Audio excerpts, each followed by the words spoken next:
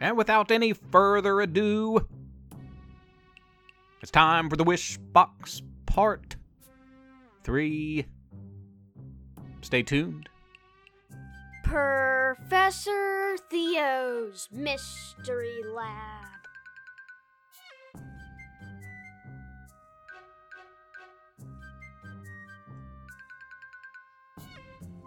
I'm Professor Theo. Welcome to the lab. I'm broadcasting from the campus of Splendid University. For my super secret, confidential, only for me, keep out lab. In the science department, some people think the strange occurrences of this small, seemingly supernatural town has something to do with the work in my lab. That is... well, I have no comment on that. I do have a third and final part of our Wishbox trilogy. Lie back, close your eyes, relax, and enjoy. The Wish Box Part 3. Manny's Science Fair winning the Wishbox project, one that granted wishes to anyone who stepped inside the box, had proven dangerous. As such, the box was locked up in my top secret lab on the campus of Splendid U. All involved believed it would be safe and secure, myself included. All of us were wrong. It seems some of my current test subjects, curiosity piqued, studied the Wishbox carefully. Stan the squirrel, for instance, an art aficionado, admired Manny's colorful decorations. Ted the turtle, one who enjoyed quiet time to himself, appreciated the tranquility of the box's inside. Flo, the fly, liked that the box granted wishes. She's the one that figured it out. This is a neat box, Flo thought to herself. I wish my old friends could be here to see it. I miss them. Uh-oh.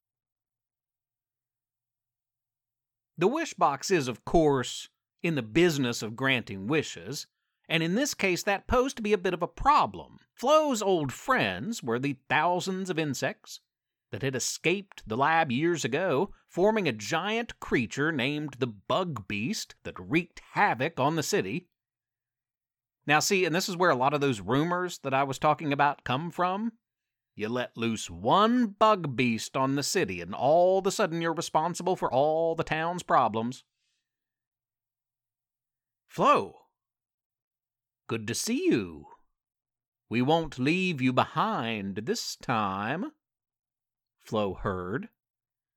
The triple-locked door to the super-secret lab swelled and exploded open. Unable to hold against the weight of the monster, the Bug Beast burst forth out of the science building and onto the college campus, where it could really stretch its muscles. Insects from all over the campus joined together with the now twice escaped concoction of Professor Theo's Mystery Lab. The Bug Beast grew taller, stronger than ever before. It towered over, looked down upon the tall trees and the multi-story buildings in its immediate vicinity. Not far behind, get this, was a 30-foot-tall version of Stan the squirrel, 3 stories high. Turns out Stan, who after observing all of this action, darted into the Wishbox and asked to be as big as that Bug Beast. That'd be so cool. His wish came true, too, and he sprang with squirrel-like velocity into the open air outside the McElroy Science Building, causing quite a bit of damage, as you can imagine a squirrel that size would cause. Not far behind the Bug Beast and Stan the massive squirrel was a now super fast turtle, who, after observing all of this action previous, plodded slowly back to the wish box and pleaded, "To be as fast as that squirrel, that would be so cool." His wish came true and he was off. Ted has never been found since, but occasionally students report a very quick-moving turtle bounding amongst the many trees on the quad. Conversely, the bug beast did not simply blend into its immediate surroundings. It stomped and squealed, flailed and flung, caused loads of damage, and an all-out panic to basically everyone within a mile. Stan, the super colossal squirrel, had quickly bounded into the nearby woods. The damage was noticeable, but minimal compared to that of the bug beast's bad behavior. Now, bug beast is no easy thing to contain. We learned that the first time around. But if you've ever had to wrangle in a 3-story tall creature made entirely of tens of thousands of bugs, you know that. Someone had the bright idea to lead the thing to a dump not far from campus. Many insects are attracted to trash, after all. Now, can you determine the problem with that plan? Well, sure, the dump would have been a great place for the bug beast, except there were already tens of thousands of bugs there, and they just joined the already enormous thing to make an even bigger bug beast. And then the bug beast headed back into the direction of town. Soon all downtown would feel the full force of the bug beast's wrath. Now, I was on the scene by this time, and I offered up some suggestions for things that repel bugs. Peppermint, for example, is a natural bug repellent.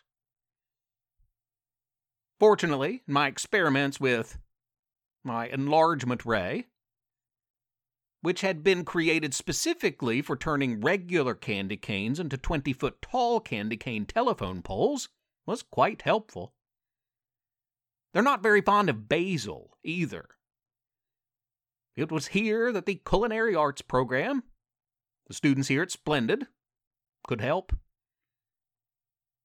Provisions procured. I manned an army with the help of town dentist Dr. Payne and local teachers Baron Brains and Miss Lyon. The latter, some of you may recall, can literally transform into a lion. That's pretty intimidating, huh? Miss Lyon led a large pack of students armed with basil launchers hastily equipped out of those T-shirt cannons used at basketball games. Dr. Payne and Baron Brains worked on smashing my giant candy canes and whittling them into 3 to 4 foot long peppermint swords, tons of them, distributed to hundreds of volunteers culled from the community. I developed a trap that would contain the bug beast once and for all. It came in the form of a super strong force field that kid superhero Nick Newton developed, his biggest and best yet. Fear not, young ones, no flies, mosquitoes, beetles, fleas, ants, bees, caterpillars, centipedes, dragonflies, or others were harmed in this endeavor. I want to capture the bug beast, to study its ability to come together in supersized form and strength therein, to harness it, to use it for good. Nick and I hid in the woods, while a splendid force armed with basil launchers and peppermint weaponry fought that thing, pushed it back to the splendid forest where we laid in wait. The kid explorers helped us to find just the right place, not too deep, near the edge of the forest, but unseen. The bug beast bore close. Closer. It was here, and boom! Just like that, Nick had it in his grasp. Sure, a few bugs, a few hundred even, escaped, dissipated every which way, but we got most of them. In containment, they dispersed as Nick shrunk down his force field bubble creation ever so slightly, and all therein were returned safely to my lab for further study, far from the wish box this time. That box, Mayonnaise, wish-granting, science fair winning project has since been moved to a bunker deep underneath my lab, far from any creature of any size, where it can cause no harm to anyone ever again. And there is no Wishbox Part 4, so maybe this time for real. We've heard the last of Manny's creation. I hope this is our last encounter with the bug beast as well. That's all for this week, listeners. Tune in next week for the tale of the skylark and the water rat.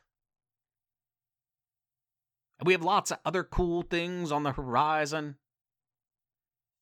The Kids Superheroes will return soon, as will the Kids Space Force.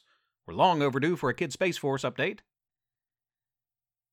Middle School Mimics and Brad's Rad Super Dad just around the corner.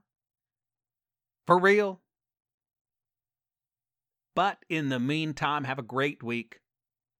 Make it a fun, imaginative, creative, thoughtful, helpful, healthy, safe one. Be good to each other. Be wild and wonderful and weird. Believe in science. Build bridges.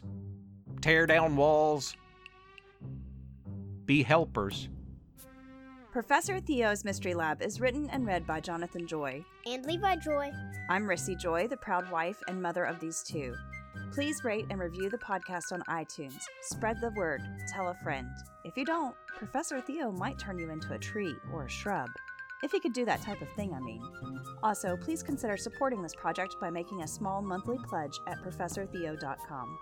You can email our family at theprofessortheo@gmail.com or tweet at us at Theo_mystery.